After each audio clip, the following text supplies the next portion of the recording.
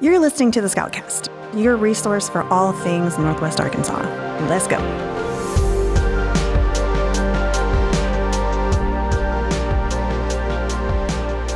Welcome back to the Scoutcast. It's Jen. I am your host and editor of the Scout Guide Northwest Arkansas. And today I have with me Amy Keever. Hi, Amy. Hi, Jennifer. How are you? I'm good. Thank you for being here. Oh, I'm tickled to be here. Good. I'm tickled to have you. Amy is an artist and has a gallery in downtown Bentonville, Amy Keever Gallery. And I love your gallery. I love the energy of your gallery. I think everybody needs to go visit it because you've got a unique, curated collection of art that you have created, and it's just a really cool space. In fact, we had a lot of fun in your space doing a little photo shoot. So, Amy, tell me a little bit about you and your background. Absolutely. Well, thank you for that. That's what I want for that space to be. When people come, it's a place of hope and love, and so that makes my heart happy. Okay. So I'm from East Texas, as you could probably tell by this accent. So you take it the girl out of Texas, but not necessarily the Texas girl. So my family's from here, and this was always my second home because I came back and forth from East Texas to see my grandparents, and then my parents moved back here. So this has always been a place for me that I loved. I grew up in northeast Texas and West Texas, and so I kind of had the influence when I was a little girl of beautiful mosaics, by New Mexico, and just I was always an artist at heart. I probably didn't own every part of that when I was younger, but I always loved that vibrant art that I saw with Santa Fe and all those places. So that was a beginning for me. Now, have we talked about that you were living in West Texas before? Where were you in West Texas? I'm not sure. Dalhart. Some people from West Texas will say that's not West Texas. That's the Panhandle. So. Well, West Texas is West Texas. That's right. I went to school in West Texas. That's right. So tell me a little bit about the origination of your gallery. And actually, before you do that, tell me a little bit about your love of art. I mean, how did you obviously you saw the vibrant Santa Fe inspired kinds of colors and things, but how did you really kind of dip your toe into it and get into it? Absolutely. I've heard someone say that whatever you were into when you were 8 or 9 can tell a lot about you. And I was sketching everything I could get my hands on when I was 8 years old. So I moved a lot as a kid, and so I'd have a dear friend, and then I'd miss that friend and move 8 hours away, way before Facebook. So, and art was just kind of that best friend that I carried with me, and I think it brought me to a point where I was isolated, probably in a good way, because it really refined and helped me know what I did love about that, and so. I tried various mediums. I sketched, I did some pottery, I did some painting, and I've since come back to that. But when I found glass, it was a big project that I started on when my son was little bitty, 4 months old. My daughter was 5 years old. And it just stuck. It was just such a great medium for me. And I didn't really have any kind of resources at that time. The internet it was just now coming out. And so I wanted to do a table, and I just dove right in and started. I love it. I love it. And so talk about that glass some more, because I've heard you say, breaking glass is not necessarily a good thing, but it's a great thing for you, right? That's right. So that first table that you made, where did you get the glass from, and where did that come from? Yeah. So some people don't know that I used to be, I don't guess you ever give up singing, but I sang over in Europe, and I had seen these beautiful churches in Europe in my 20s that had this beautiful Italian small T in it. And so from the tip of the ceiling to the whole floor was done in mosaics.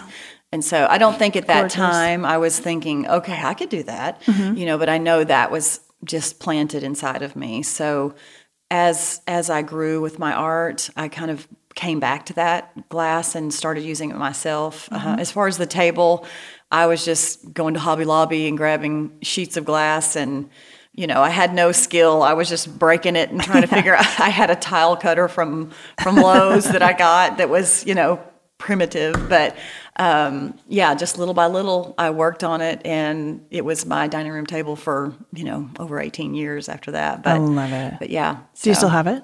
I don't. I gave it away. But it's just probably in the last year or so. So, yeah. So wild.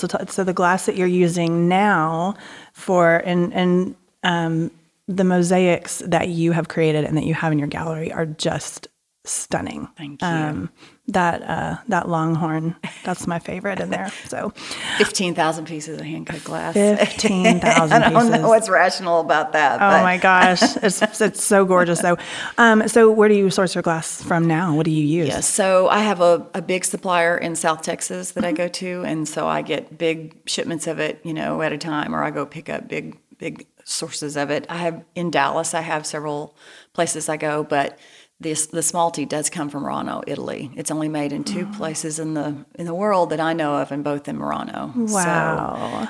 So I hope to be able to do some mosaics there. I studied abroad with an artist in Israel, and so we were able to really kind of hone in on some things that I just had a great experience in Israel. That's incredible. Yeah, it was wonderful. That's wonderful. Yeah. So for your gallery, when did you open it, first of all? Well, this was the 3rd opening. So I first opened a gallery in East Texas, 2012, and then came up in 2020 and opened one in Siloam Springs. And so our grand opening here was last year, 11/11. I love it. Yeah. That's a good date. Those are to my remember. numbers. Yeah, that's a thing for me. So what is your purpose for your gallery? I think I went through some really hard times, and I went through years of kind of being a people pleaser where I didn't own who I was. And I am on a mission to help other people be able to own who they are, and I know I can't do that in a huge way always, but I want people when they come in that space to feel the healing that's taken place in my life. And I want to bring them hope, because I feel like there's been so much negativity in the world. We need a space to escape it. And I feel like art more than ever is so important right now. After COVID, we had so many things where it was really hard for people to be at home and not be with their people. And so I feel like art is such a, universal language where no matter where you're from, it just kind of brings people together. And so I have a big heart for kids that maybe are trying to own that for themselves. And, as artists, we're always told, you can't make it as an artist, a starving artist, and it's just not true, And so we all have to kind of have someone walk that path ahead of us. And so if I can do that for anybody, that really blesses my heart to hear people. That's great. Talk about that a little bit too, because I know that the young artist is a passion for you, and you've got some things in the works that but talk a little bit about that and what you hope to do. Yeah, in Texas, I had a mentoring program that I was a part of, and it really just spurred me on because I was really kind of that kid that didn't know exactly what. I knew always I wanted to do art, but I probably didn't own my own wants and needs, all those kind of things. So I worked with kids and just showing them some mediums they might not be, familiar with. We were working to try to get them in real artist galleries and real artist studios to be able to see, if you can see ahead and see, hey, that might be able to be something I could do. I used to teach ESL, and so, I see how they needed to see how life could be, in a new environment. And so here, I don't have a full-time mentoring program, but I take a couple kids every couple months, and we do an exhibit for them and give a reception. And so they've got a professional setting that they get to see people come and appreciate their art. And then I'm going to be working with a school to just kind of go in and talk to the kids about not only art and different mediums, because I kind of sculpt in a different type of medium, but to be able to see the business side, if they can't get the business side out for their art, it's going to be tough for them to thrive in that. So. Right. Well, one thing that you said was that, you taught ESL, and I thought art is such a universal language. So that's really incredible, because what a way to connect. Really, anyone can connect through art, and everybody has a different opinion and sees it differently. And Right. that's really, actually, I wish that was a little more prevalent in education. You know, Absolutely. I know we take art classes and art history and things like that, but there needs to be a little less structure and a little more, Absolutely. a Yeah. little more vision with that. The mentoring that you've done, and you give them that experience. So are you helping them with their art, and then doing the whole thing about showing them how to tag it, and is it the whole like start to finish process of creating art and then having that reception? Well, I mean, I'm new to this school that we're going to, but as far as right now, what we've been doing is showcasing kids that have had a portfolio, but my plan is to be able to break that down on the business side, like you say, to be able to show, I mean, they're just not exposed to that. Yeah. I wasn't. I mean, it took me, years to learn things, and I'm still growing every day in that. So I think it's just a skill that they need, So I don't know that I have a definitive way that I'm going to do it, but I have kind of which I think is okay. That's right. That's right. I have what I call a vision book instead of a vision board book, and it's just a accordion style book where I've had several adult artists that I've worked through, and I'm going to be doing some online classes with that. Okay. Where it just kind of lays out all your goals and all your vision statements and things, keeps it in one space to where they can kind of refer to that. Because if you can't test and measure, where you're at, it's kind of hard to see your growth. Yeah. So we need to see that.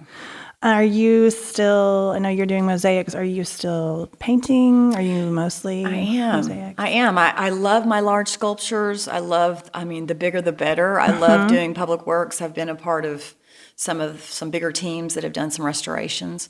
So I'd love to be able to do a big public work here in Northwest Arkansas, or whatever comes of that.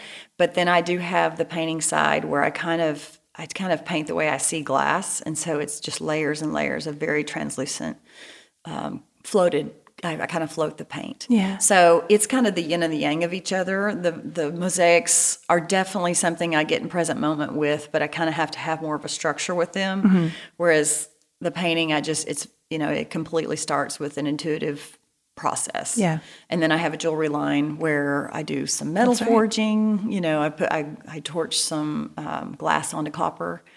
I had a little boy in there the other day, and I said, if you stood still long enough, I might put glass on you. And he looked at me like, what? But I used to not like fire, but I'm having a lot of fun creatively with it. Well, good. So. And, you get to grow your craft. That's right. That's right. It's wonderful. Well, for anybody who has not been to your gallery yet, I do hope they go.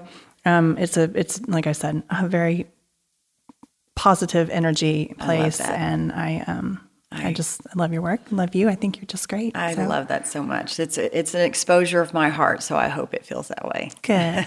Well, thank you so much for coming on. Absolutely. My pleasure. Thank you.